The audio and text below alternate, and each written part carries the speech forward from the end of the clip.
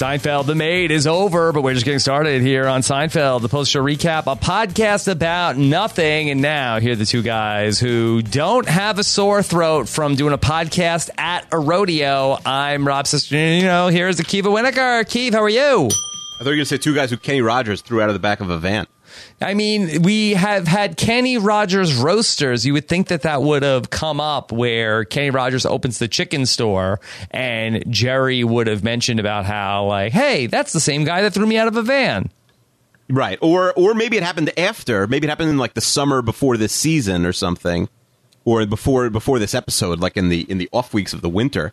And then like that's what happened. He like told him the story. He insulted the Kenny Rogers restaurant. And that's how he got tossed out of the van, because we never find out why he got tossed out of the van. Oh, yeah. He was talking about that restaurant's a real POS, and then he got really mad at him. Yep. Maybe he didn't put two and two together. It's just, like, oh, I'm in this car with the main man. Yeah, that red light is really terrible. So here we go, Keith, talking about The Maid. And this is really, we got a Puerto Rican Day Parade. We got clips from 100 or clips from the finale, and then ultimately the finale. Yep, that's it. 4 more to go, and I guess plus the Frogger in November. So five records, 5 episodes left, but we're really 3 weeks away from the finale as we speak today. So very exciting to be this close to the end, and a lot to talk about here from The Maid, April 30th, 1998. Keith, you are back from your whirlwind trip around the globe. How does it feel to be home? It's so great to be home. There's nothing better than coming home from a month-long vacation and finding out your internet is not only not working, but is not going to work for like 4 more days. What happened? You didn't pay the bill? No, everyone asked me that. No, I paid the bill twice just to be safe. No, some wire got unplugged somewhere. I won't say who, but maybe I'm married to the person. I don't know. And so they needed to come and fix it? It was like no. I thought it was on my end, but it was like it was on their end that something was wrong. Okay. So they fixed it, but I had to work in my neighbor's like office for a couple days, and it was a disaster. Here we are, Keith, and then we are also within 1 month from the Curb Your Enthusiasm premiere. Yeah, there's someone sent us. I'm sure you'd heard this story too of the. A person was convicted of was accused of murder, and there was a court case, and I believe they were liable to get the death penalty even, or certainly life in prison for murder. And there was not a lot of evidence, there was not a lot of hope for this alleged murderer, and his alibi was that he was at a Dodgers game that night, and they found footage not from the episode of Curb Your Enthusiasm where LD takes a prostitute to Dodger Stadium just to get in the carpool lane. But in like the what would you call it, the just the extra footage they had from the episode, he's in the background, and then he was acquitted because there's proof of him being at the Dodger game at the time where he allegedly murdered the person. But this is an old story, right? This is not something new? Yes, but I'm bringing this up because someone just sent us today. Netflix just released that they are making a documentary about this story, like a Curb-related documentary. A Curb-related documentary about just this? Yeah, it's like making a murder. It's probably like an hour one, not like a 10-parter, but it's a crazy story. Like 30 for 30. Yeah, more of a 30 for 30, but it is a crazy story. So that's, I guess, our Seinfeld news for the week and our Curb news. But yeah, I am super excited for Curb coming back. I feel like it could be. I do wonder if they're going to go like the Austin Powers 3 route, where it's like focusing a lot on like super celebrity cameos and being like like very self-aware. I don't know why I said Austin Powers. Like a lot of sequels are like this, right? Mm-hmm. Yeah, but I think like if they go bare bones, I think it's going to be absolutely epic. I hope that in the final season, LD starts a podcast. I feel like that would really create for a lot of crazy situations. People coming through the studio in his house. What would his podcast be about? It would be great if it was a Seinfeld podcast, but I can't imagine. I think he would just talk about stuff. Yeah, maybe like a WTF style, but maybe it's just him complaining most of the time. Yeah, that would be fine. I mean, I wish he just had a podcast as opposed to having a season of Curb about that. He's going to be a guest on a podcast, I think, soon. I think Sounds James right. Miller, who writes all the like oral histories, like the famous one of SNL, the one of ESPN. Yes. So I think he's going to be the first guest on his podcast, which is like a deep dive into Curb Your Enthusiasm. Okay. All right. Sounds good. We'll be on the lookout for that. All right. Let's get into The Maid. And we start off with Jerry and George talking at Monk's. Now, I'd love to know. I didn't get the chance to see the inside look, if there is one, for this episode. Jerry is ordering tea with lemon, and there's some conversation about what happened to Jerry's voice. Was this part of the plot for the episode, or this is really Jerry Seinfeld has a sore throat? They need to work it into the taping of the episode to keep up with their schedule. So there is no inside look. My guess is that they're bringing reality into the show, right? That he did have a sore throat, and they're just like using this as an opening. Maybe they didn't love the opening they had. Mm-hmm, right, because it's a plot point that goes nowhere about nowhere. He was opening at a rodeo. There's another mention of it, but you can hear it at certain points in the episode, especially when Jerry has to talk loud, that you can really hear the strain on his voice in this episode. Yes, and maybe like a drama or something, it's tricky because the show that maybe films over like a week or 10 days, you could actually like lose your sore throat and go back to like full throatedness. But here, where I think they're filming everything in one shot, he's just sore the whole time. And it's like, boom, the finale is around the corner. Maybe they had to spend more time on the finale, so they're very much up against the deadline. So the show must go on. George Costanza is tired of being George Costanza. He wants a nickname. He wants to be like Akiva, who has so many different nicknames, like Keeve and Wheels Wienerker and Greatest American. Greatest Living American. Greatest Living American. I guess in after I'm gone, you could just Keeve Dog. Greatest American. Keeve 26. I do get called Keeve Dog sometimes. Yeah. So you have a whole list of nicknames. George Costanza just wants one. He's just George. I mean, right. George is certain names I also think lend themselves. I guess Akiva, a lot of syllables, unusual name, like lends itself to nicknames. Mm-hmm. I don't know if George really lends itself to a lot of nicknames, right? Yeah. Like he says, it's just a very generic, boring name. Yeah, there's no snap. There's no zip to George. He wants something new, and he's thinking, how about T-Bone? I do like the nickname T-Bone, by the way. I don't think he's off on this. Of course, the problem is, like, what's the T in the Costanza? Where's the T coming from? And G-Bone sounds insane, right? That sounds like something super creepy. Mm-hmm. Yeah. George says that there is no G-Bone. That's the problem. Jerry mentions the G-Spot, which George says is a myth, and we probably don't need to discuss that any further. Yeah, what I was trying to think of, like, what would, like, I don't think you could be R-Bone. I think that's weird, right? Yeah. C-Bone, and you don't go by Sesternino so much, but also, like, C-Bone, again, doesn't really work. What about me? A-Bone. A-Bone's not horrible. Yeah. A-Bone? I'm not going to start going by A-Bone, but it's not horrible. W-Bone is too much of a mouthful. So I don't think either of us are going to become Bones. That's a lot. Yeah, I don't think that there is anything else that goes with bone besides T-Bone. You think T is the only bone? M-Bone, that sounds weird. N-Bone, no. O-Bone, L-Bone, no. That sounds too much like elbow. Yeah. What about K-Bone? I don't mind K-Bone. K-Bone? Yeah, I guess so. That's fine. My sister's name is Kayla. I call her the K-Dog. Yeah. Z-Bone? Like Z-Bone?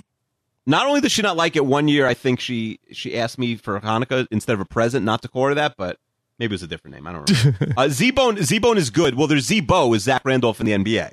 So I actually think Z-Bone is good. Z-Bone might be better than T-Bone even. Yeah. What about in terms of a cut of meat? You like a T-Bone, Keeve? Yeah. I'm famously pretty lukewarm on steak, but as far as steaks go, I don't mind T-Bone. What about you? Yeah. I mean, I think it's fine. I feel like the thing is it could be a little fatty, I think, at times. So that's something to watch out for. Sometimes I eat the fat. Like I'm not paying attention. Not like on purpose. I don't think you're supposed to do that. I know, but my wife like separates the fat. And if she has a fatty piece of meat, it like ruins her thing. But like, I don't notice. I just chomp in and like whatever happens, happens. You just go for it. I just go for it. If I notice it's like a gross piece of fat, I won't eat it. But yeah, a little on the side. So a little bit is good. A little bit is fine. So back at Jerry's apartment. So he's talking with Elaine about the rodeo and what's going on there and how he had to open for rodeo and how he opened for Kenny Rogers once. And that's how they knew about him, even though Kenny Rogers threw him off a bus at one time. And here comes the woman who is Jerry's maid. Does she have a name, the maid? Yes. Yeah. By the way, it's used very infrequently. I was thinking at one point in the episode, how crazy would that be if, like, because a lot of times they don't name Jerry's, like, two-scene girlfriends, right? But her name is Cindy. Her name is Cindy, but we don't hear it a lot for the first half of the episode. Yeah, I think he says it at the end of the episode when he's like, Cindy, Cindy. It would be nuts, though, if she was, like, just the maid in the credits. I feel like that would be pretty offensive. Yes, she should go by a nickname. She should have a maid name and then her regular name. You think that's not her real name? I think you're probably correct. I mean, it probably is her real name, but... Right, because it's Cindy. Her maid name her maid name should be like Star or something, right? Right. Well, Alexis. I think that, I mean, if you had this woman who is in this cleaning service, who is sort of a pseudo prostitute, I feel like that she should have like some sort of like cleaning name, like Ajax. That's a little on the nose. Little on the nose, Ajax? That's almost as good as T-Bone, Ajax. What's the other, like, a cleaning supply? I don't know the name of cleaning supplies. The one that they mentioned in the episode. Like, I that would be funny if, like, one was Ajax and one was, like, Mr. Clean or Mrs. Clean. Mrs. Clean? What's, like, the baking soda, whatever it's called? Arm & Hammer? Arm & Hammer, that's it. I guess I don't know Ajax is way better than Arm & Hammer. Yeah, Ajax is better than Arm & Hammer. Yeah. I mean, if her name was like Carmen Hammer, I think that would be something. That's good. Yeah. That's our hashtag, Carmen Hammer. That's her working name is Carmen Hammer. That's right. I do like at the end, not to spoil the end of the episode, but like they go with the prostitute theme so hard that they really dress her up as a prostitute in that final scene where Jerry tries to give her money. To the point where I'm confused if she really is a prostitute. Oh, yeah. By the way, we should really have asked Mel. I don't think she is. I think we know that they're trying to trick us and not say, like, he's also operating a prostitution scam. Unless we're wrong. I don't think we're wrong. Yeah. Okay. Well, this is going to be something to follow as we go through this episode. So and this actress is now also, I believe, an acting coach, in case you were scoring. That's number 50 of Jerry's ex-girlfriends who became acting coaches. So Elaine is very impressed that Jerry has a maid, but she's whispering. Jerry is the one that says, okay, you don't have to whisper. She knows she's a maid. And ultimately, she ends up leaving. And Jerry tells Elaine, well, she's not really going to be a maid. She's actually going to be an actress or a model or a dancer or a newswoman. I like that Elaine is already like mouthing newswoman by the time we get to that one. Yeah, she knows. I guess those were like all the... do people still aspire to be newswomen? I don't think they do as much anymore. I think a reporter. I think that people still want to do that. Reporter, but I don't know. Is that the same sort of people who are trying to be actresses and models necessarily? Yes, but they don't call it a reporter, that they call it hosting.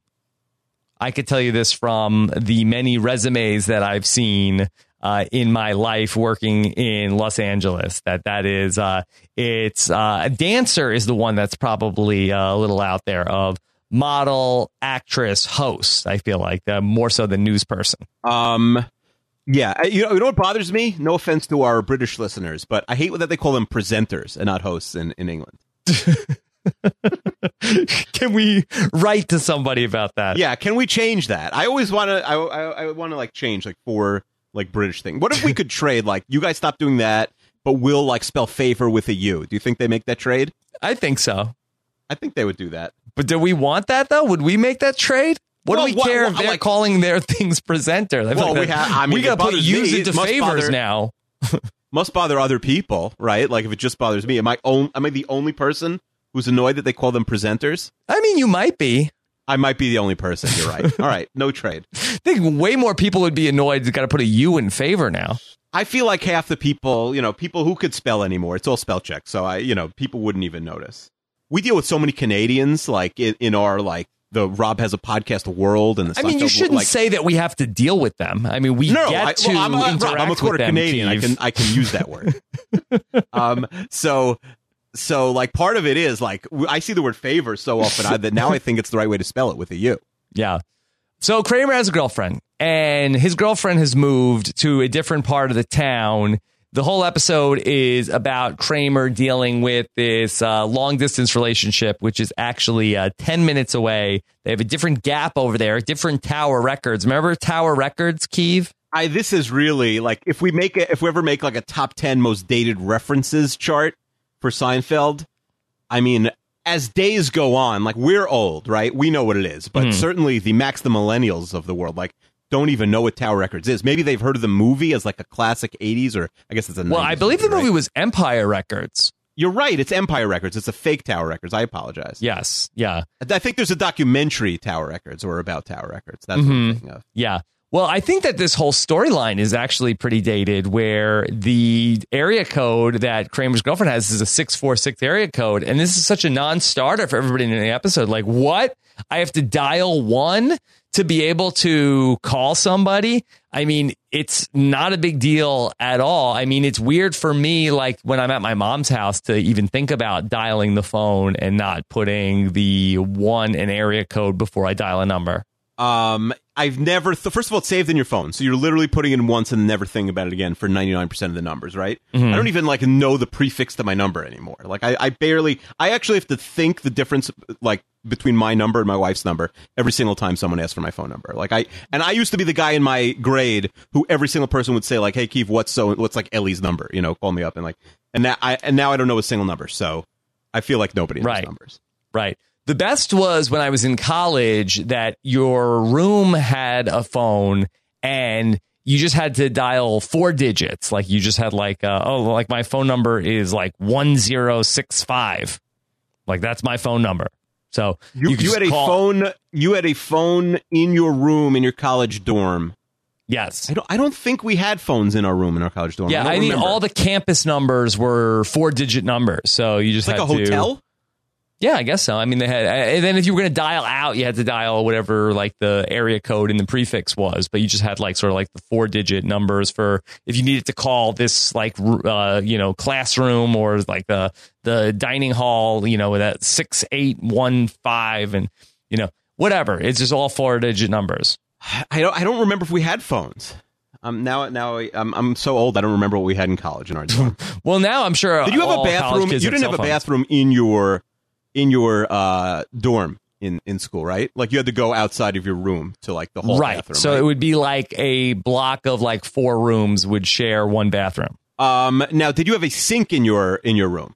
No sink. The sink was in the bathroom. So we had sinks in our room. Like the fancy kids, like if you roomed with like some vice president's kid in the school, vice president, not of this country, of the school or something. Like, you could get like a fancy room that has like a small bathroom. Yeah. But so we had a sink. And like, so you wake up at 3 a.m. Oh no! Right, and your shoes aren't on, and like it's a long walk down the hall. What do you, 21-year-old Rob C, do? Do you just go in the sink, or do you walk to the bathroom? I mean, that's another time and a place, Keeve. I'm sure that there probably was going to be some urinating in the sink. Yeah, no, for sure. I don't think I ever, like from about 2 a.m. to 6 a.m. I was not going into that bathroom. Yeah, that's fair enough. You don't know what you're going to find in there. Sometimes it's like a hideous disaster waiting for you in there. Anyway, so the new area code 646, that Kramer is not into it. We find out that Elaine was once a 718 and she cried every night. That was like a funny anecdote. 718, I do remember as a kid thinking was like the inferior code because I'm from Long Island, but where I live is only like a 10-minute drive from like Queens, which I guess a lot of places in Long Island could say that. But like, Far Rockaway is like an 8-minute drive from my house, and that's a 718 number. And the 718 people were very sensitive about their like second-tier status. Yeah, they didn't like that. Wait, you were 516 though, right? Growing up. Yes. Yeah. It was a big deal also. This will only be of interest to me and you and possibly only me. I remember like because my grandfather lives on Suffolk County, the inferior of the 2 counties on Long Island. 631, right? And they switched to 631 and then this is very relatable back in 1998 because I had to start dialing 1 before I would dial my grandfather's house, which I still have to do, which is annoying. There should be reciprocity. That you don't have to dial a 1 for like, from 212 to 646 or from 516 to 631. Why? Because we're all Long Island brothers. This brought us apart. Now I feel like I want to like go to war with my like our Suffolk County. Yeah, but if you wanted to call another country, you have to dial a different number. Yeah, but just don't have another country have the 631 area code. Like we're America, we can't make sure of like nobody has. Pick your battles. What do you want? No more presenters, or you want to just have to not dial the 1? Why can't I have both? Like we'll make a 3-way trade here. I'll throw in like a Zeke Elliott. He's coming back from. No, we don't want to touch him. Okay, Keeve. So we find out that Kramer is waiting for a fax. He has sent it to Elaine's apartment. No real reason why. He thought she had a fax machine, and Kramer wants her to make sure that she doesn't have a fax machine. She doesn't know. She says to him, have you checked your apartment? Maybe you have a fax machine, which blows Kramer's mind. Yeah, this is kind of a funny line. And by the way, there's a 50% chance he does just have a fax machine somewhere in there, but he's never going to find it. Yeah.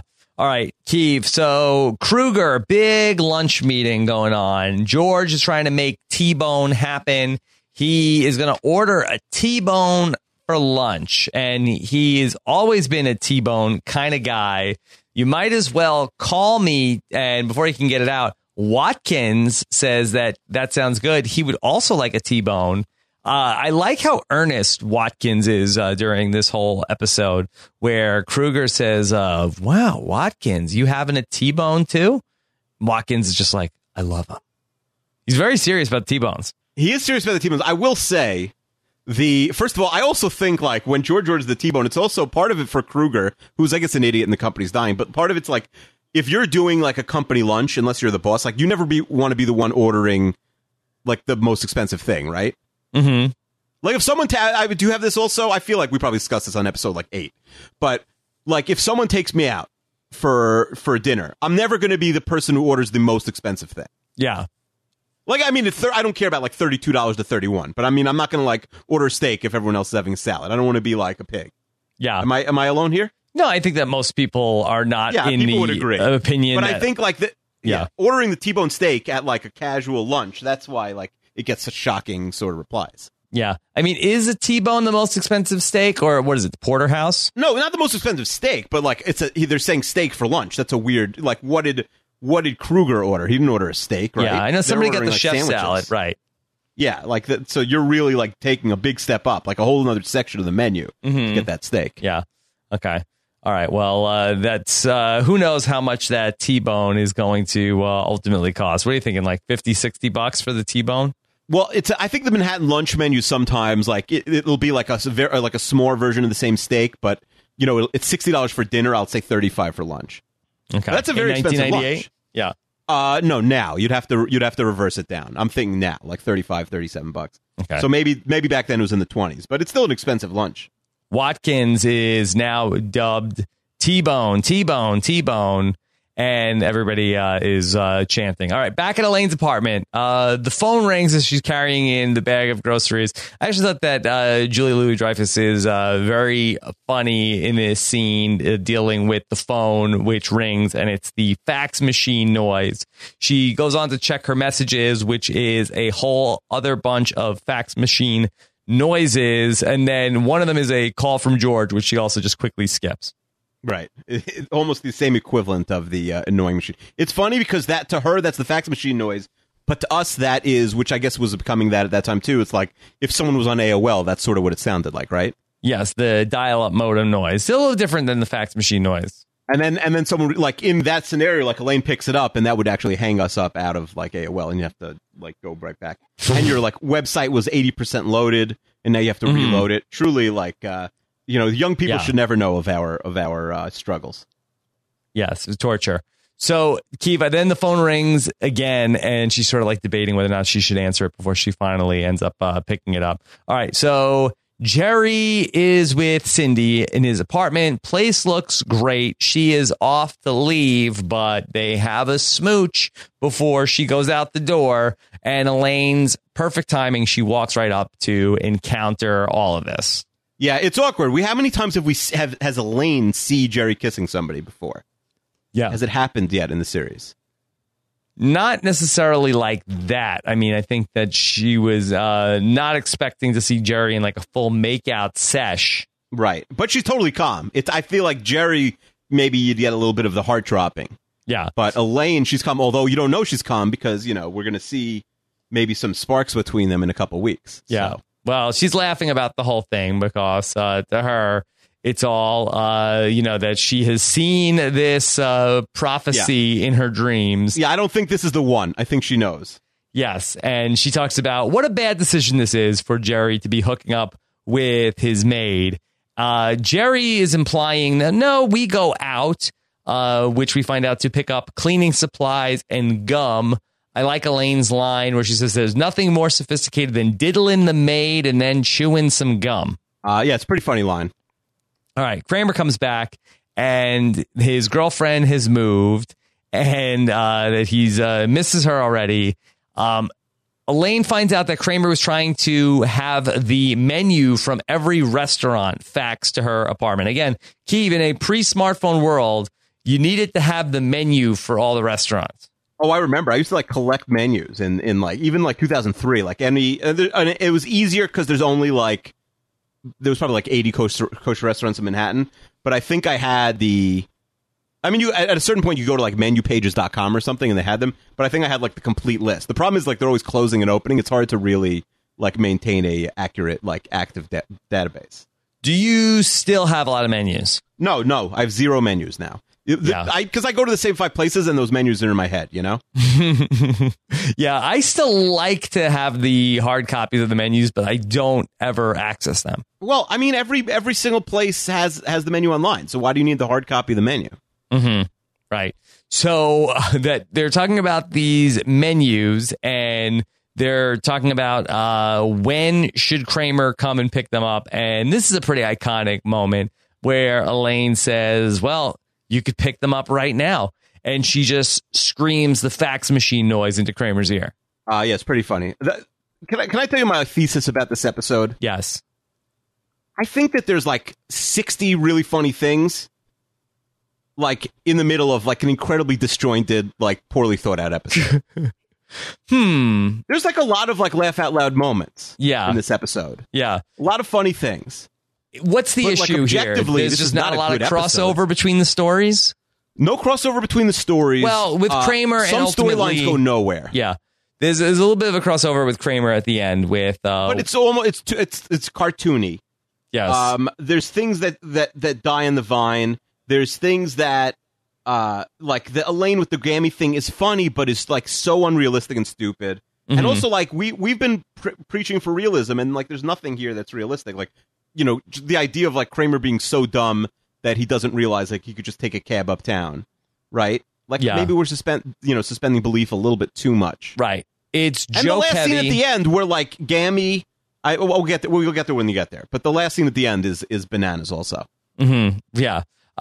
Which one in particular with Coco coming back? The really last scene, the tag, yeah. Yes. With the scene with Coco at the meeting. 2 Cocos, yeah. 2 Cocos, yeah. I guess I'm probably not as down on it as I think you it's are, a really but I definitely funny understand what you're episode. saying. Yeah. I think it's really funny. I just think it's very sloppy.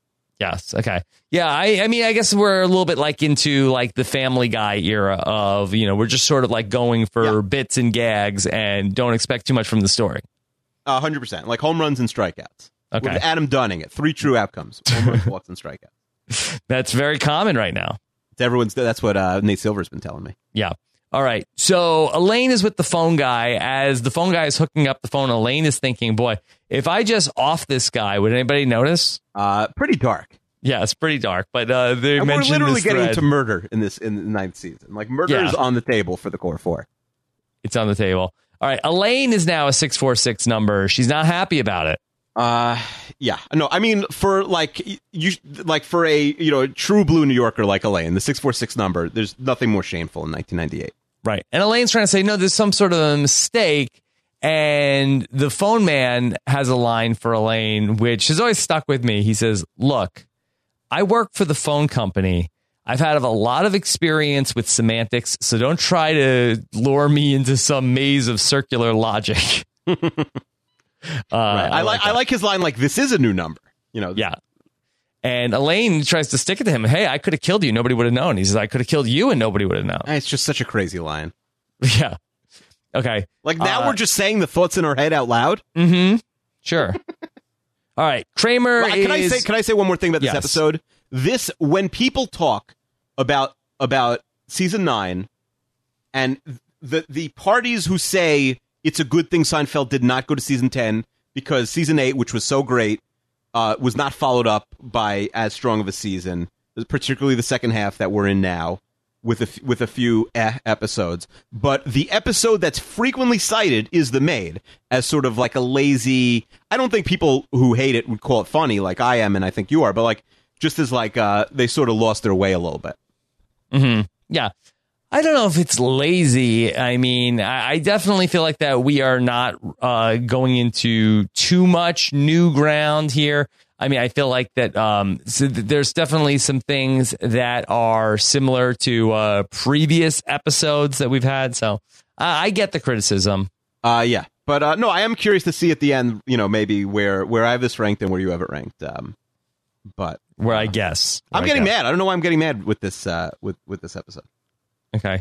So we see Kramer that he is watching Quincy with his girlfriend. They're talking on the phone. And George comes in. Kramer goes off to the bathroom. Jerry is calling George T-Bone, but no, it didn't stick. Watkins from accounting is T-Bone. Neil Watkins, that is. So he doesn't have a T in his name either. But we see about how George notices that Jerry's maid is doing the laundry. He thinks his girlfriend is doing the laundry, and Jerry says, no, it's actually the maid. Yeah. I like actually, Kramer blurts out he's sleeping with the maid. Kramer's so hip to what's going on and very calm about it. It's pretty funny. I love when George Costanza says to Jerry, sleeping with the maid? I've done that. Yeah. So the ostrich burger thing is really funny. Yeah. Because it's so true to character. Did you ever eat an ostrich burger? I need to one up you. Yeah. But I love that finally we have a character like remembering something they did in the past. Oh, totally. So right. very normally happy about that. Normally it's like alluded to, but not necessarily by the person who's done it. Mm-hmm. So right, it's funny that they did that. I do like the ostrich burger. It's such a like. I being one up stinks. I hate being one up. So like I feel like it's the type of thing I would do. Have you ever had an ostrich burger? No. First of all, you think ostrich is kosher? Probably not. I mean, well, why is one animal kosher versus another? It has got split hooves and it chews its cud. That's the animals on two legs. That's good or that's bad? It has to have split hooves and chew its cud to be kosher. Well, what is it like? What about a chicken? Okay. We're going to Is an Ostrich Kosher on Incompetech.com. I have no idea if this is a reliable site. The ostrich kosher issue has been debated for thousands of years by Arab and Jew scholars. Unfortunately, the issue is clouded and it has been obfuscated by translation error. I'm not going to get into the Hebrew here. Yeah. Okay. I think too many people have their head in the sand about this kosher issue with the ostrich. Pun intended. Evolution took place, so that's controversial, making the ostrich the only animal to change its characteristics through evolution in such a way as to cross the kashrut boundary. Kashrut is the I didn't know I was opening such a can of worms. Oh, listen, since the foundational rules were set forth, evolution is a fact. Wow, this guy is really hot taking it. And as we know, any rule set has edge cases. Yeah, we knew that, Rob, me and you. We knew that any rule set has edge cases. Sure. But the ancient ostrich, who was only barely on the edge of Verbotenfrucht, which is, I guess, like this old school, like what they called an ostrich in the Bible time, managed to evolve across the barrier. Ostriches 2.0 now qualify as kosher. Rob, let's go out and get some ostrich burgers. Boom. Amazing. Can't wait. All right, we'll have those at the finale. Ostrich burgers added on the menu. Elaine is with a guy on the street. And again, Elaine not giving out her fake phone number to somebody on the street. This time she wants to give out the real phone number. This guy is not interested in Elaine with that 646. She could, and she has such an opportunity to give the fake phone number because she literally has a number that just went out, right? Mm-hmm. Like she has a real number in her head, and she could even say if she ever runs into him again, I switched numbers like that day, which is true, right? Yeah. Okay. Well, she is not able to get her digits accepted by that guy. All right. So does she ask for why don't you just give me your number? Yeah. Why doesn't she pull that? Give me your number move. I don't know. I guess because we've already done that on the show. All right. Meanwhile, we see George arguing with Watkins / T-Bone about who gets to be called T-Bone. But George, in his debate with Watkins, apparently Kruger and the rest of the gang thinks that he is acting a bit simian, and they feel like that there's a new nickname that would be better for George Costanza. What's the nickname? What would be a better nickname? Well, what would be better than Coco the Monkey? Yeah. No, I mean, Coco, first of all, why is it Coco or Coco the monkey? Like, Coco the monkey is a little weird and specific. Yeah, why? What, Coco the gorilla? Well, he's not a he's not a monkey. Like, it should just be like Coco Costanza. That actually works. Coco Costanza might be really good. Yeah. Coco the monkey is what they say. Yeah, well, but he's also remembering the name of it. He's saying, yes. After he says, you're Coco. Yes. Well, Kruger says, look at him. He's jumping up and down like some kind of monkey. What was the name of that monkey that could read sign language? So Coco the monkey is what they come up with. I mean, don't expect Kruger to get the facts straight. I do like that they've done a very subtle but good job of like portraying just how incompetent and like failing this company is, right? Like the final days of Kruger. Really, that's it's a C story, but it's like one of the only through lines in season 9 where we haven't had a lot of like stories that really like run through the whole season. Right. Is Kruger supposed to be like a metaphor for anything else, like the incompetence that they were dealing with at Castle Rock or anything like that? It's a good question, right? Like, it could be anything. Could have been some company in 1998 that, like, we're not even thinking of that was, Enron. Like, it was Enroning. Although Enron wasn't, good, bad close. Enron was good, and then just got caught, right? I don't think there was, like, a long, maybe more like Lehman Brothers, which obviously is a little bit later. Yeah. Right? Yeah. So back at Jerry's apartment, Kramer is looking for Jerry's suitcase, to which Jerry lets him know that it is still in Kramer's closet. And Kramer notices that the place is looking pretty messy and is wondering, hey, what happened to your maid? Yeah, I do like that Kramer's like very on top of the maid story. Mm-hmm. Right. And we see Cindy come out and she grabs the money from the counter and leaves.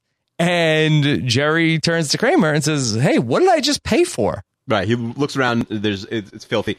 My question is, so they keep saying $40. How many hours is she working for these $40? I don't know. I mean, you would think that she would be there for more than an hour to take a nap. Is she there 2 hours? Is she getting $20 an hour? I don't think so. I think that's too much for a 1998 maid. I mean, then what is she getting? I think it's $10 an hour. I think she's 4 hours for $40. Okay. That's my guess. Wow. Okay, that's a pretty good deal. I mean, it's 1998. Yeah. Literally minimum wage is below that now in 2017. Mm-hmm. Sure. But you got to tip the maid, right? True. You do tip the maid, but I guess this is weird. It's like a one-time a week service. I don't know how that works, but you do have to tip the maid, yes. Right. Well, I don't know, actually. I don't know how it works. I think you should tip the maid. Well, here's the thing. If you have a regular maid, you don't tip them every day. You give them like a bonus that like they work for, like if you have someone who cleans once a week. Right. That's you don't tip them every week. You give them a Christmas bonus. Right. You know what I mean? Yeah, I guess so. Yeah, I'd say let's ask Chester because he is a maid, but he doesn't tip, so I don't think he would be useful. All right. Kramer tells Jerry, "You're a John." I mean, he really is. Mm-hmm. That's right. Do you think this maid service only sends attractive women out? That's the question. We don't really know. I mean, there's kind of like is Kramer that's involved. I don't know if it's like, I mean, and there's like signs that I see, like there'll be like vans like that drive around with like a phone number on it for like topless maids. That's like a thing. I don't know if they actually clean your house when you order a topless maid. First of all, that doesn't sound appealing. Topless maid? Right? It doesn't sound appealing. Unless part? It's a front for something else, like the topless maid. Like if you want your house clean, fine. If you want like you want someone to come to your house, like that's another thing. Why are we mixing up like two very separate things? It seems strange, right? My guess is maybe they do some light dusting, but the house is not getting especially clean with the topless maid.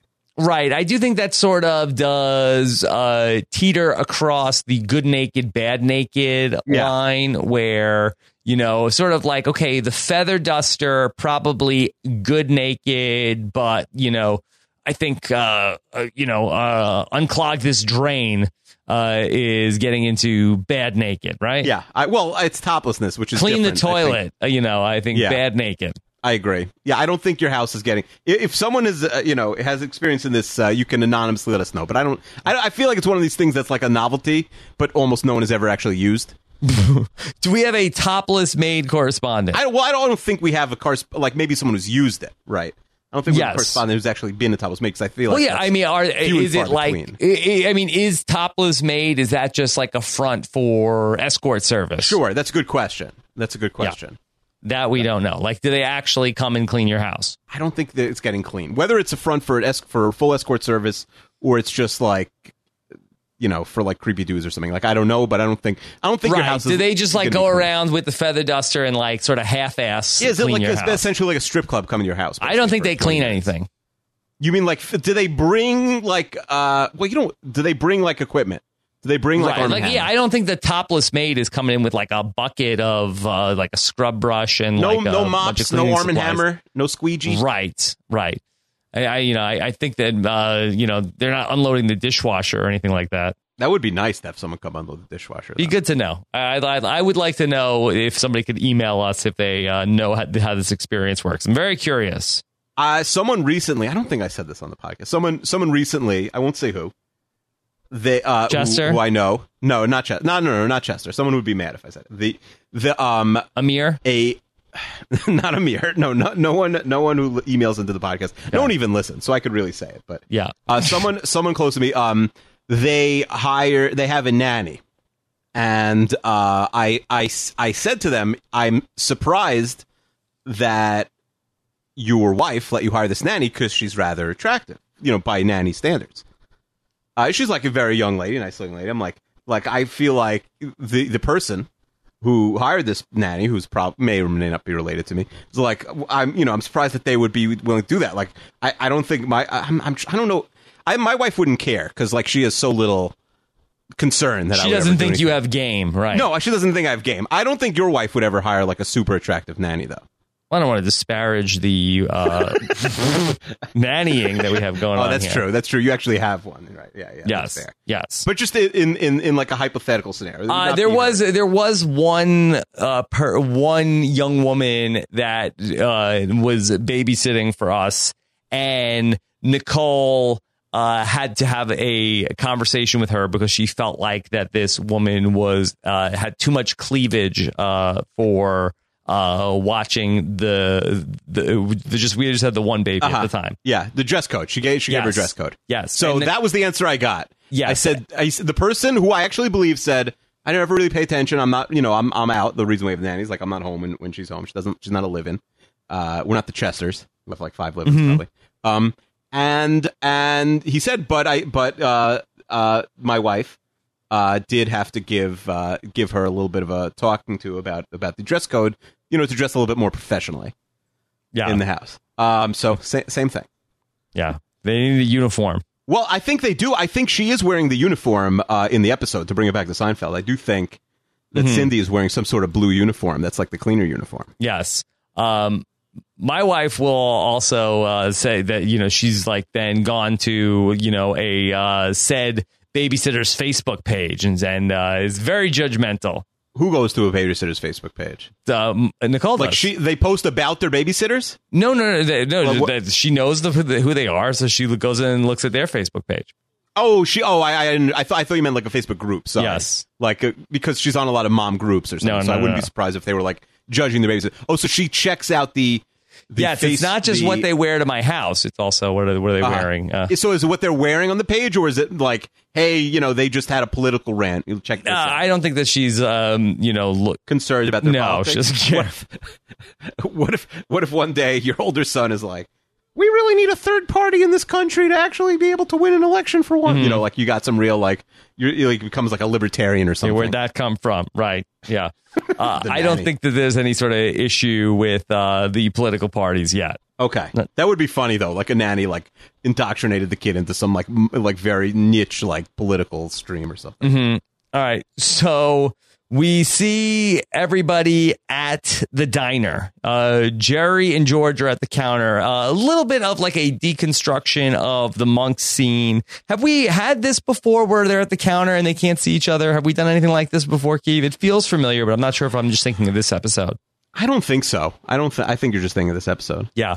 Okay. So Jerry and George are talking that Jerry is paying for the sex. He believes $40. George is paying $60 to his maid, and she's not even doing his laundry.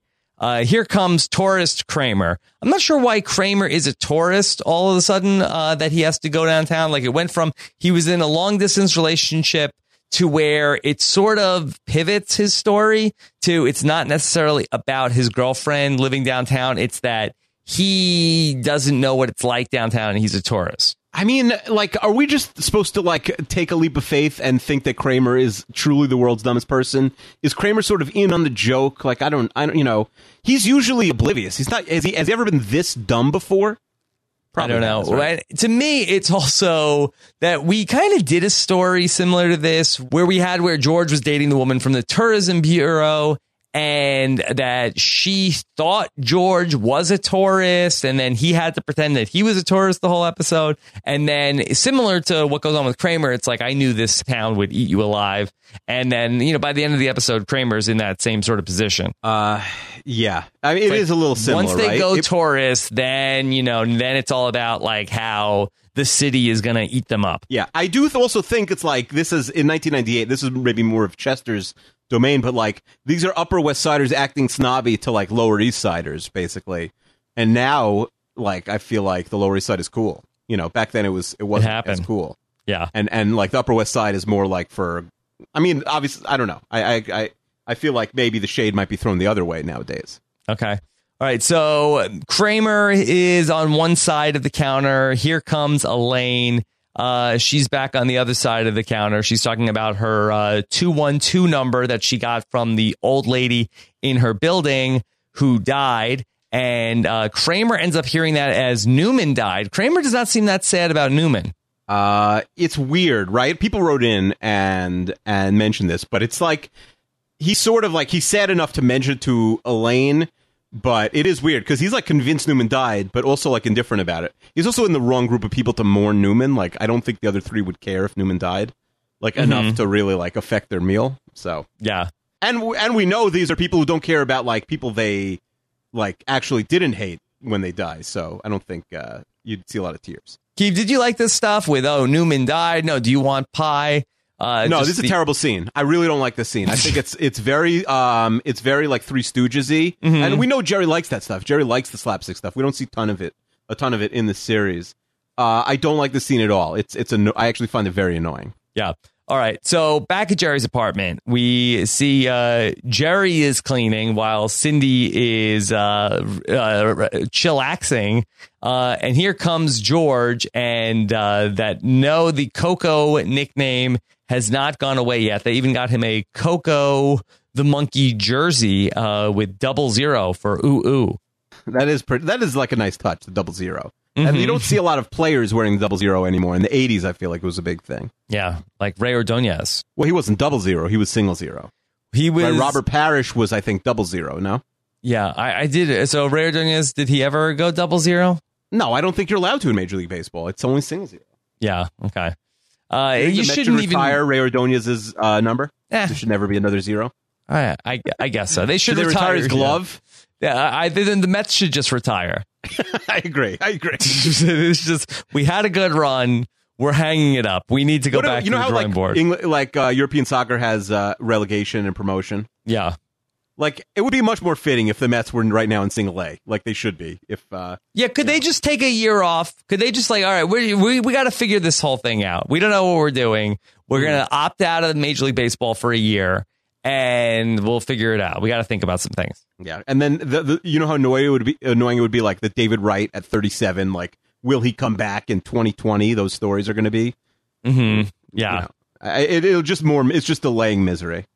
Yeah, so take a year off, Mets. I think they need a gap year. They do need. Where should they go? They should go to like Australia. I feel like they'd find themselves in Australia during their gap year. I hope so. Like Lost. Like they should just go on a sabbatical to go find themselves. Yeah, I think they should go on an outback, like a walkabout. Yeah, walkabout. I think it would be good for them. Matt Harvey, Zach Wheeler, send them away. Steven Matz. Yeah. I mean, so the problem is some of these guys like can't walk. They'd be in like wheelchairs. Yes. like John the other guys that went on a walkabout. Yeah. Maybe they'll be healthy on the island. It's not a bad idea. Not the worst. We do need the island. If we send everyone to the island, I think maybe the health would suddenly. Maybe just send Ray Ramirez to the Lost Island, then we'll be fine. Why not? We're losing people. Okay. So You George don't has the think our idea- Australian listeners could recognize the Mets trainer's name without like any sort of instruction? Probably. So George realizes that once Cindy mentions, there's a girl named Coco who works at the cleaning agency. They could bring her down there because for whatever reason there can't be two people with the same name. That's going to be Kruger's rule. You can't have two Cocos. I don't. It's a weird rule, right? Like, what if another George comes in? Can it be? Is it no two nicknames, or it's like you can't have two people with the same name? Even. I mean, do they not have two Johns at Kruger? It's a big company, right? Like, they must have two Johns, two Jacks, two Robs. Yeah. Is the issue that they have official like Kruger domain name email addresses, and there's I don't already think so. Yeah. I think a place like Kruger, 1998, they're not on the domain name trail. I don't think. It's more like name tags they might have, and they only have like one per person. They already have T-Bone at Kruger.com, and they can't do like T-Bone1 at Kruger.com. Yeah. That is probably the worst. You have like a super rare name, but you still can't get it. Mm-hmm. Yeah. Like that's the delight of being a Keith Wienerker. Like there's 12 Wienekers, so there's no one's gonna have my Gmail address name. Okay. So, meanwhile, Kramer is talking about how this long distance relationship is killing him. He ends up like really just going off on Jerry for no reason. Kramer do you think he's out of character in this episode? I mean, he's a little all over the place. Like he's dealing with a lot of different stories at the same time and a lot of different effects of this long distance relationship. He says to Jerry in this scene, "Oh, so what am I supposed to do? Be more like you? All sealed up in here? Emotionally unavailable? Paying scrub women for sexual favors? No, Jerry, I won't ever be like you. Never. I'll never be like you." And amazingly, Cindy does not hear any of that. She's like, "Hey, what was going on?" Such a sitcom thing, right? Yeah, Jerry's like, "Oh, nothing." All right. In sitcoms, you only hear what you wanted the person to hear. Yes. Cindy wants her money, Keith. I mean, Cindy has to realize that, like, this is, there's something wrong here, but she does not realize it all. Mm-hmm. Yeah. I mean, I don't know why they can't have this conversation where, hey, I've hired you to be the maid. Does she come over when she's not being the maid? It's a good question, right? I guess I'm going to guess the answer is no. Like, I kind of feel like that she might be a real prostitute. Or at least like willing to, like, right. She's not offended by the idea of the prostitute. She's offended the idea that he's not going to pay her, right? Here's my question. Am I a bad maid or a prostitute? Do they have relations every time she comes over? Yeah, at this point, sure. That she's not just they coming got 4 over hours to kill. and taking a nap and then leaving. No, yeah, for sure. There's some funny business going on. So every single time that there is some funny business going on.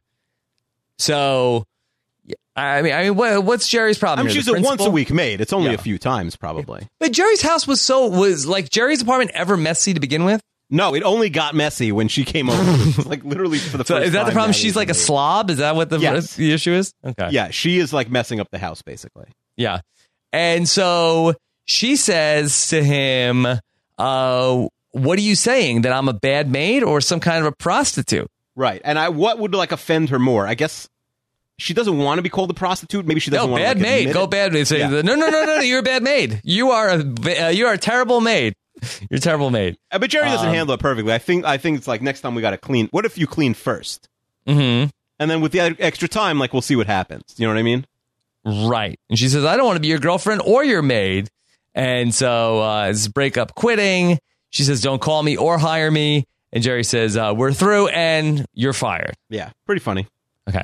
Back at Elaine's apartment, she is getting a new phone hooked up because the old one kept getting the faxes. And the phone man here reveals that the last phone guy went out for a job and then he never came back. Very odd thing. Yeah, no one's investigating either. Yeah.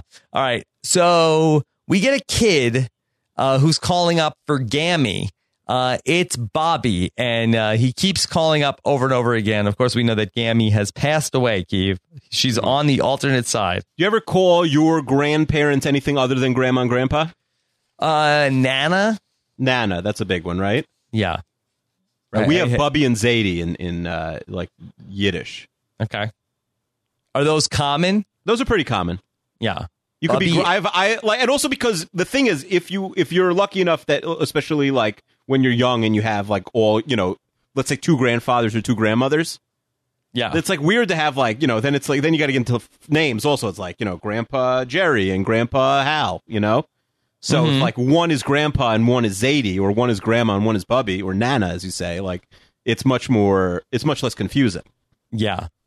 So Elaine is talking to the kid, and I do like this where Elaine is in the middle of the conversation, and that he wants to know, Gammy, why haven't you called? Do you hate me because of my lazy eye? It's like really funny. Dark. Jared Jerome says the boy voicing the grandson is the same actor that Mickey stands in for, and it's the same actor who Paul O'Neill hits the 2 home runs for. So I guess it's easier to just reuse the one competent. Yeah, we never see him. We never in this episode. We never see him. We see him in the other two. Yeah.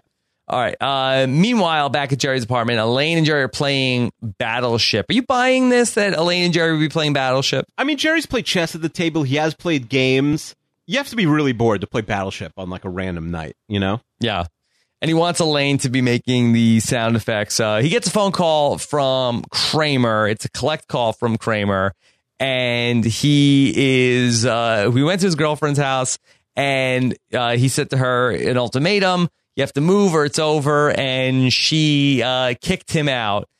I don't know why we didn't get the typical Jerry, like on the payphone with somebody, where he does the, who is this? No, right. I think typical of Jerry, you're right, would be like, who is this? Or just hang up, or I can't hear you, something like that. Right. Now, this was a collect call, so he knew who it was. So I guess that would have stepped on the joke of that Kramer not having any money and having to make a collect call.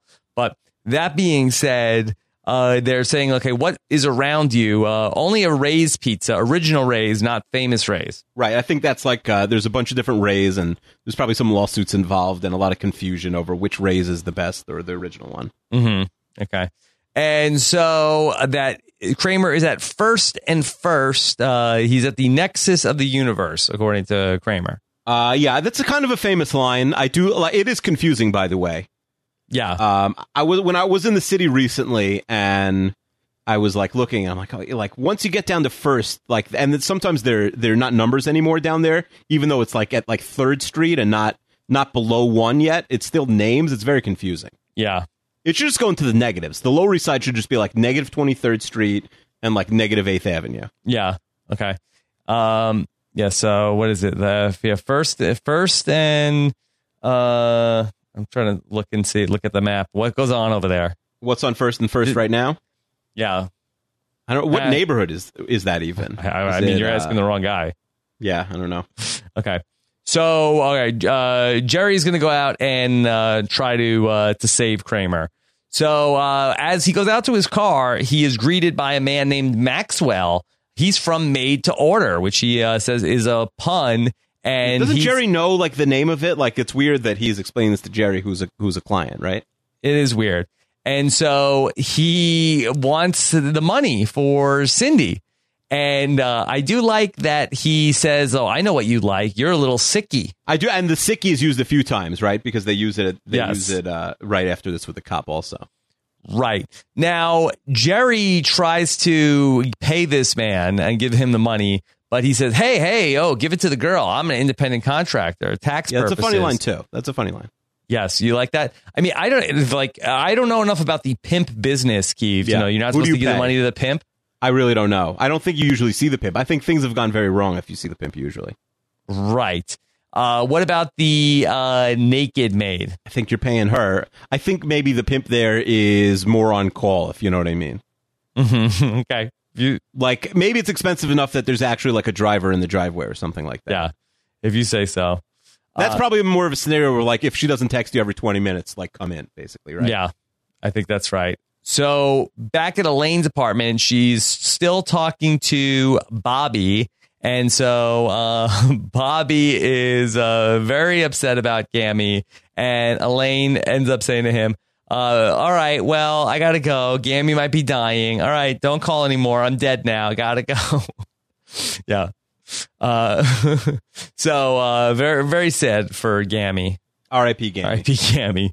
Meanwhile, Jerry's driving down the street and he sees Cindy, who is looking a little bit like she's a working woman. Mm-hmm. And he's trying to give her the money. And then the police car comes up behind Jerry and says, step out of the car, sickie. I do like this. Here's my question, because we don't see it. But Jerry gets out of it by the end of the episode. Does Cindy, is she nervous enough about being called a prostitute that she sides with Jerry, who she's upset with? And says, no, I'm his maid. Well, I don't think she wants to be arrested for being a prostitute, right? Right, but I think the solicitor is more in trouble than the solicitee, right? Especially since, so I think he, you could almost flip on the guy. Is that right? The John, he gets in more trouble than the actual prostitute? Not the John. I thought the John is the pimp. No, the John is the client. What's the pimp then? Just the pimp? The pimp is sort of... Oh, yeah. Yeah, the pimp is the... There should be a name for the pimp. It's the pimp. It should be like the Jack. The Jack? I don't know. There should be a nicer name for the prostitute also. What, then prostitute? Yeah, like the... Lady of the Evening? That's not nice enough? No, I think that's like an old school one. I don't know. Okay. The Alexis. Okay, the Alexis. I don't know. What did Alexis have to do with anything? I don't know. It's just a name. Yeah. So anyway, so I guess she sides with him, so like they both get out of the legal trouble here. I hope so. Anyway, Elaine hears a pounding on the door, and then the paramedics come in for Gammy. So he calls 911 right in the last scene. The kid, we see hands dial 911. Did 911 transfer you if it's like a little kid calling? It's like he could be in Omaha, Nebraska, probably, right? And it's like no. My Gammy lives on the like the Upper West Side of Manhattan. Yeah, here's my Gammy's address. Right. Like I don't think 911 like is like full service like that. But I could be wrong. I'm not sure. Yeah, and they tell you exactly where to go and rescue Gammy. All right. Meanwhile, Kramer gets picked up by Maxwell. Suddenly, the guy that was at Jerry's apartment gets all the way down to First and First at the Nexus of the Universe, and he is picking up Kramer. How did he know where to go? Like, how did Maxwell find him? I think it's a coincidence, right? I mean, it's a coincidence that he was at Jerry's place at the same time that Jerry was leaving, and he ends up going to the same destination that Jerry was going to be going to. I mean, that's a major this is a pretty far-fetched episode, but yeah, I think so. Yeah. Again, it's a very small town. There's only a few streets, only a couple people around. It's easy to run into each other. All right. It is like the Lost Island. There's only a few people. There's 48 people. He talks Kramer into a life of working as a maid. Butler, I guess. We think. Or maybe he's a mimbo. A mimbo. That's right. All right. And then finally in the tag, so George ends up bringing in a new person. He says, this is our new vice president of acquisitions. And I like when Kruger's asking him, so you're just hiring new people now? That's your job, to hire these people? And Kruger, after George says yes, says, okay, good enough for me. So here's Coco Higgins, and Kruger shuts this down right away and says that we can't have two Cocos. Right. This is a one Coco office, at least for the next week that this company's still alive. Yeah. And so they have a big stain on the front of the Grace building. Again, I don't know how these buildings get stains on them.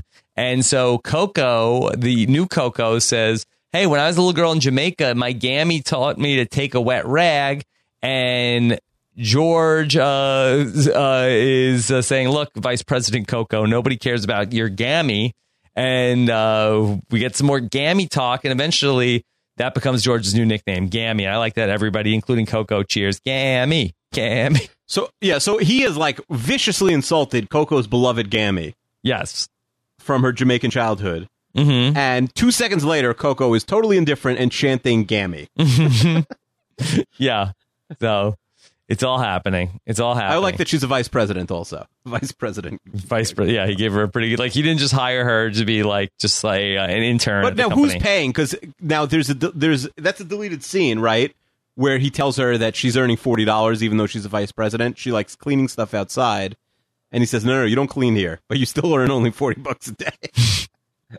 Okay. And that's deleted. Well, but so we're led to believe that George like hired her and is paying for it out of his own pocket. Yeah. Okay. I mean, that's a good rate for the maid. I mean, he's paying his maid $60 before. That's true. Okay. All right, Keith, let's talk through the storylines in this episode. So Jerry and the maid. I mean, I do feel like that this is pretty memorable. Yes, I think the idea of him sleeping with his maid is memorable. In terms of like the grade, I'm going to say B+. It's pretty funny.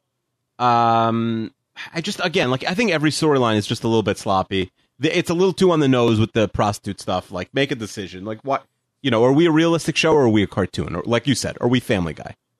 Right. I'd say it's probably a B. I think they lean too hard into, like, I shouldn't be walking away from this episode wondering if she actually was a prostitute. Right. And I think that it's kind of a gray area. I don't think they really established the fact that she was a maid and worked for a cleaning company well enough, made to order. All right. What about George with Coco and T-Bone, the nicknames? Coco and T-Bone, I think it's funny. It's definitely memorable. Coco and T-Bone, it's something we've discussed in the past. I like the failing Kruger. I do like those scenes. I feel like there's something like true feeling about them, that like this is a place that's crumbling. But I'm not super invested in whether George is Coco or T-Bone and stuff. So I'll give this a B. Yeah, I'll give it a B+. I kind of like this. I feel like that this always stuck with me in terms of the idea of that George wanted to be called T-Bone. If I ever heard somebody being called T-Bone, I would think of this. And I like the plight of George trying to get to be T-Bone and ultimately being branded Coco. So I thought that this is all pretty fun for me. I do like the tag at the end as well. What about Elaine and what she's going through with first getting the faxes and then ultimately getting Gammy's phone number? She kind of has two storylines, Gammy and the faxes. I hate the fax storyline. I think the noise is annoying to me, and it doesn't really do much for me. There's a little joke in there with like George skipping over, nothing special. And the Gammy stuff, it's a little dark. It's kind of pointless. Them bursting in is kind of dumb. I give this a D. A D? Yeah, I don't like it. Wow. I don't like the storyline. Okay. I'll give it a B+. I think this is one of the rare times that we really disagree on it. I think that Julie Louis-Dreyfus is really good here. I like when she does the fax machine noise in Kramer's ear. I like the scene funny. Where her fax machine or the phone is ringing and she's like, should I answer it? Should I answer it? Should I answer it? And she like debates it and then answers the phone. And then her with Bobby is funny. I mean, the payoff of 911 coming in is so-so. I'll give it a B+. Mm-hmm. Okay. All right. And then finally, let's talk about Kramer and his girlfriend downtown. Yeah. How long do you think he's been going out with the girl downtown? Because it's never said. A week? Yeah. I think Jerry style since the last episode. I think the idea is kind of clever. Like when they pitch in the writer's room, it sounds like something that's smart. And the Next to the Universe joke is a classic. But to me, it's a nothing storyline other than that. I hate that they go outside the realism. And this isn't Kramer per se, but also my least favorite scene, really, all four responsible for, which is the scene in Monks where they just can't hear each other and then Newman's dead. And it's too slapsticky for me. So I give Kramer's storyline a C. I give that scene an F. What do you give Kramer's storyline? I'd probably give it a D+. I just don't feel like it was that exciting of Kramer's in a long distance relationship. And also, we don't see the girl. I wonder if maybe we could have like mined something out of her, like if we had seen her. I don't know.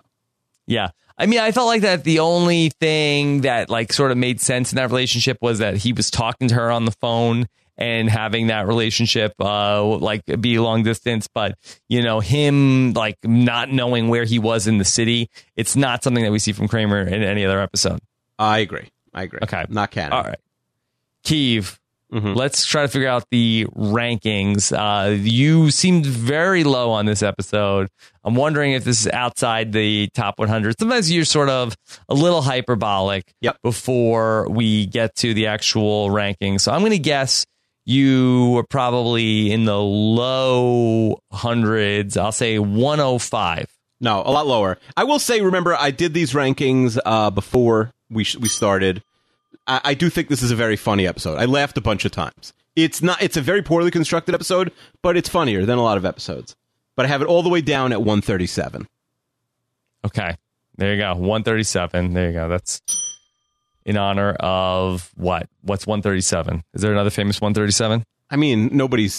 I do like the umpires that could have the triple digits. I don't know if there was like a famous umpire.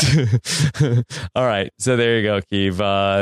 You want a little bit of a full circle reference? I googled 137. Other than the actual number 137, The number one hit on Google is Urban Dictionary, and 137, number that has become widely known to emo kids that have much to do with love. Originated in the 1995 movie. Do you want to guess, Rob? It's going to blow your mind. What is It's going it? to blow your mind. Empire Records. Yeah, there you go. What are the Not odds? Tower We mentioned Records? Empire Records. Not Tower Records. What are the odds? We mentioned Empire Records in this episode, and then 137 is Empire is all about Empire Records. A movie This that podcast single-handedly renews my faith every week. yeah, the great unknown. Something out there is really Either that I or we're do just think some sort of computer simulation. maybe or maybe someone's playing games with us, but they should focus on more important things. Right. Stop worrying about the Seinfeld podcast. Start worrying about the economy or something. You don't think the world's going to end when the Seinfeld podcast ends, right? Well, that's why we have to go straight into Curb. I think that's the catch. The world would That'll have save ended, it. but because Yeah. we go into Curb, I guess the world will just end in December when Curb is over. Okay, fair enough. All right, let's get into our mailbag. Johnny D. Silvera says, why have we never heard of Jerry being thrown off of Kenny Rogers' bus before? What do you think he did that he had it coming? I think he talked about the chicken. Yeah, we answered this already. It's a good question. We talked about the restaurant. Yeah. Okay. And then Lindsay says, my sister is pregnant and suggested the name Frank and the name George for her upcoming son. I repeatedly informed her that it says something about her that the only names she can think of are names that the Costanzas obviously really liked. I'm going to send her the clip of George saying his name has no zip to see if that helps.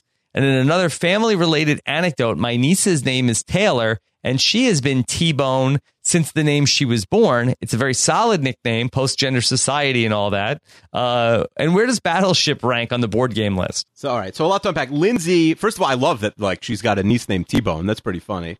Mm-hmm. And I agree. Boys are generally T-Bone, so I appreciate that she's bringing back T-Bone for a girl. Right. By the way, we know Lindsay grew up on a farm, or at least I think her parents live on a farm. You can't be George on a farm. No? No, it's a whole George and Lenny of Mice and Men thing. You don't want to be George on a farm. So you can't name the kid George, assuming the kid lives on a farm. I don't know. Mm-hmm. And then for the Battleship question, what do you think? Give me a 0 to 10 rating of Battleship? 2. I will say, I don't like Battleship. The pieces are always kind of flimsy, and you always lose them, like the red and the white pieces. Yeah. But it's a pretty good game for 7-year-old kids. It's Okay. not a terrible strategy game for little kids, and they like it. Yeah. It takes too long, though. Sometimes they're nowhere, and you're we almost want to give them hints because you realize oh, we need 30 more turns to finish this puppy. What's Not a terrible better? game to play with your kids. A weird game to play with 2 adults. You like Battleship or Electronic Battleship? I can't remember the last time I saw Electronic Battleship. Yeah. Okay. They also I have the think Travel actually- Battleship, and those you lose Yeah. them immediately. The tiny pieces that you can never fit in the top thing. Also, it's Yeah. weird that you have to track your guesses and the other people's it's a lot of work. Battleship. This is a lot of work. Okay. Keeve, what about Craig from Vancouver? He says the line where Jerry says, "Stay alive, no matter what occurs, I will find you." It's a direct reference to the 1992 film Last of the Mohicans. Guess this goes along with Akiva's idea that the show does not care about making the references timely. You ever see Last of the Mohicans? I did not. No. No, me neither. Kevin Costner joint. Yeah, I like Costner, but never seen it. What does Giovanni want to know? Well, Giovanni wants to talk about Battleship as well. He says that Jerry and Elaine are playing the game Battleship. Elaine calls a hit. So why does Jerry put a white peg on the board and not a red peg? Does Giovanni maybe win cheating. the Alex Chester Award Yeah, for the over-scrutinizing email of the week? That was my mental note. Yeah, this is a Chester email, Giovanni. Yes, put a red peg on the Alexander Chester Award spot. All right, Jared Jerome, really season 9 emailer that we should have had for the first 8 seasons because he's got some good stuff. He says he doesn't have a lot of complaints about this episode. He actually said that he liked it, The Maid, but maybe they went to the well one too many times with the getting falsely busted by the cops for prostitution joke. We had this when Chickless left the unpaid prostitute for Jerry and the Stranded, when Kramer gets busted for being a pimp in the Wigmaster, and now for a third time, Jerry again in this episode. It's literally the exact same joke. Then he adds, I predict Amir points this out. Whoa. So let's go to Amir. Okay. The end of Jerry's storyline develops into a well-done prostitute pimp storyline. While I really like the direction it took, we've already seen something similar play out with Kramer and the Wigmaster. So now we have emailers writing in and predicting other emails or email correctly. Yes. And in order. Like Jared was going to go before Amir even before I noticed that. How do they not either cut the storyline for being too similar or at the very least reference that other storyline? I think the answer to your question, Amir, is There's nobody point, there. It's chaos. Yeah. There's no there anymore. There's no. We're gross in the lucky room. we got them to remember that George had sex with a maid. Oh, totally. We're lucky that they remember like that. You know, like that Jerry didn't forget to show up to work one of the episodes, and like it's just like a Kramer and Elaine episode. He also says, I don't know if this is obvious, but it took me many years to make a connection between Cindy saying that they have a girl named Coco and that girl's all right, and Jerry and Putty talking to the dealership about Coco the monkey can do sign language, and Putty's exclaiming, that chimp's all right. Yeah, I also, I wouldn't catch it. That was over my head, right. Yeah, but we did just see that, so like I caught it, or maybe somebody wrote in and mentioned it then. And I one mean, more is that a thing about Coco the monkey, that the monkey is all right? I think it's just they mentioned the first time, so now they're calling back the Coco the monkey with the same, like, sort of, because it's an out-of-place line that she says, that girl's all right, when Cindy's talking about Coco. Got it. And he also says, while the plot from this episode is somewhat forgettable, I hope you give it extra credit for providing quotes and phrases that have lived on and can be referenced all the time. I get a lot of mileage out of Newman died. Whenever there's a big group of people and the conversation gets confusing. First and first, next to the universe is famous. T-Bone, Coco, Ray's famous original Ray's. I agree. A lot of funny stuff. I did not really give it extra points, Amir, but it's a fair argument. Okay. All right. And then finally, here's Chester, who says, isn't part of the problem using the word maid? Don't most people say cleaning service or cleaning lady or housekeeper? Is maid not politically correct, Keith? I think nowadays we say housekeeper or cleaning lady, yeah. Okay. I generally don't. I think nobody would say that they are a maid. I think that they'd say I'm a housekeeper. Why? Because a maid is sort of like It's older just too old term. school, I think. Yeah, like old maid. What about in a hotel? The person that comes and cleans your room is what? Housekeeping?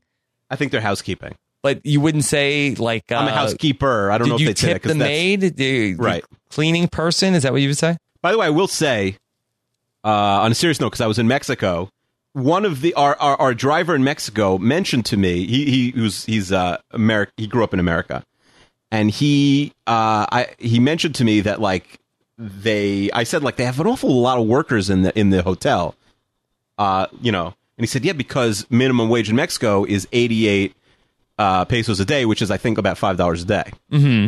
So, you know, I was going to give the maid was getting a big tip when I found that out. But I will say, like, it's exciting if, you know, and nobody should make $5 a day, but like, knowing that someone, you know, like that someone's salary is so low that they rely on tips, it's like exciting to actually give somebody a tip that, like, they'll actually really be able to use. So do you think that you can convince Chester to start tipping with this feel-good story about you tipping somebody? Chester's not actually anti-tipping as far as I know. I wouldn't shock me if he was.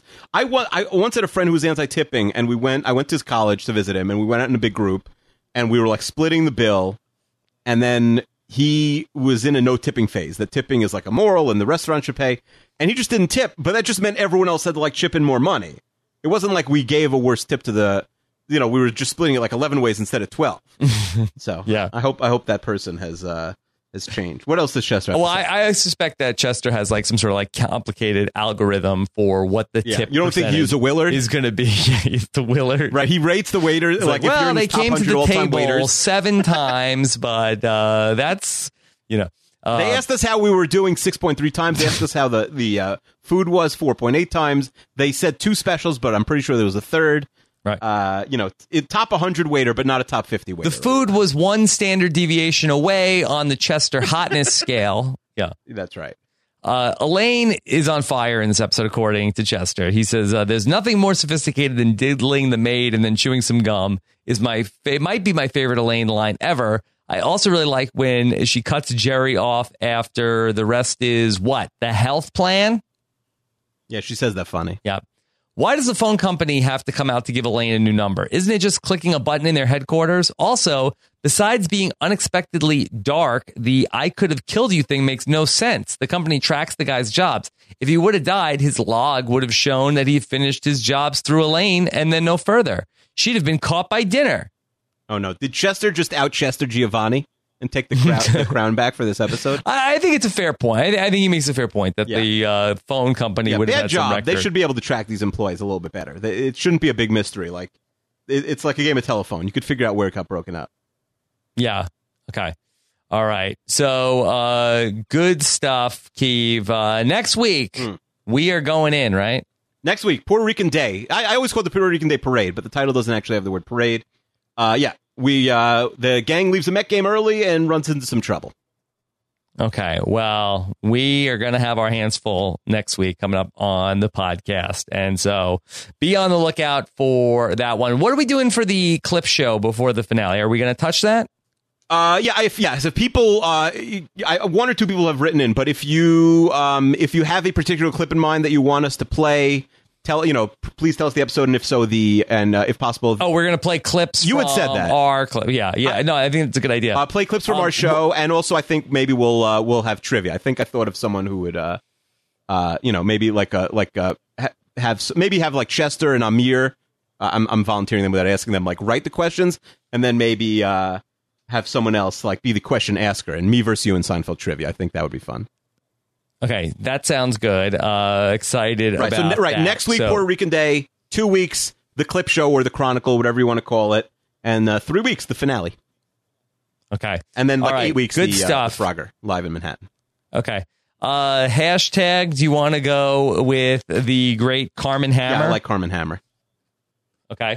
Thanks so much to Scott St. Pierre for editing the Seinfeld poster recap, and Mike Moore, who writes our recaps for all of these episodes. Keith, what's coming up on the 32 Fans podcast? Just picking apart Chester's conversion of the 32 NFL teams to Game of Thrones characters? He just messaged me, and I was doing the podcast. I just am seeing this now that he said that Pod Vader, who's our league member in the upcoming Rob Has a Fantasy Football League, I think had done this already. Because I guess it got to Pod Vader, who tweeted it back to Chester that he did it. And then I don't think he was. No, I don't know. He just said he tweeted at me, and Chester didn't know. But maybe he's mad. But anyway, yeah. But Chester did do a fun all 32 NFL teams as Game of Thrones characters. 32 Fans. Yeah, we're about 28 teams in. We just did a Chargers one that was fun. People really like the Packers one we did today with Michael Friday, crazy person. Almost done. We can't find a Los Angeles Rams fan. So if you somebody actually asked you on a podcast if you heard a lot of buzz in Los Angeles about the Rams, and you were like, no, I don't talk to anyone, so I wouldn't hear buzz anyway. But you should have been like, I didn't even hear buzz about the eclipse. Like I stay in my house, nothing gets. There's someone would have to be really buzzworthy to get past your door, at least locally. Yeah. The only buzz I hear is Lightyear. Oh, that's not bad. 1, 2, or 3. Wow, no, the literal the doll? figure doll. I was thinking the movie that with pushing the literally saying it to infinity and beyond. Literally Buzz Lightyear to Star Command. Right. Buzz Lightyear to Star Command. Yeah, I've heard that too. Yeah, Buzz isn't working, Dad. Yeah, a lot of that going on. And both my sons only talking about Buzz Lightyear. So, do they like Buzz better than Woody? They both. The problem is they both like Buzz. I was always a Woody guy. Yeah. Tim Allen narked on 20 of his friends to avoid going to jail. How could you root for him? Okay, I didn't know about that story. All right, Google it. It's crazy. Keeve, fun stuff today. Mm-hmm. Looking forward to next week. Anything else? Follow Keeve on Twitter at Keeve26. Yeah. And it's so sad. There's only about 3 more of these. It's we're really done. Yeah. Okay. All right. Take care, everybody. Have a good one. Bye. Keeve, so Elaine is walking through her building. She sees that something has happened to Mrs. Krantz, and Elaine is now very eager to know, did Mrs. Krantz have a 212 phone number? I mean, I do. Sorry. Is that laughing or crying? No, that's laughing. He ran in here. Someone's jet lagged. Say goodnight to Rob. Good night.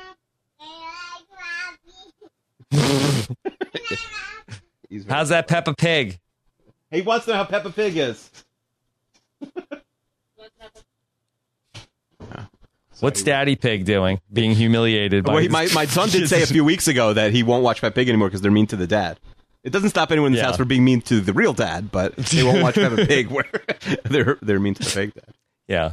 But Daddy, you're obese and you're an embarrassment to our whole for sure. family. The episode today was he was a basketball. He's the basketball coach. Yeah. Why they're playing basketball in England is beyond me, but he's the basketball coach, and they're like, "You're the basketball coach? You haven't done exercise since the 1400s." They're really ragging on him. It's like Bart Even Simpson though- style, that Yeah. no respect for the dad. Even the presenter was mean to me. The presenter. Daddy, you can't be a presenter on TV. Do me a favor. You could leave this in, by the way, Rob. Yeah. You could. It's fine. Fine. We're riffing. Okay.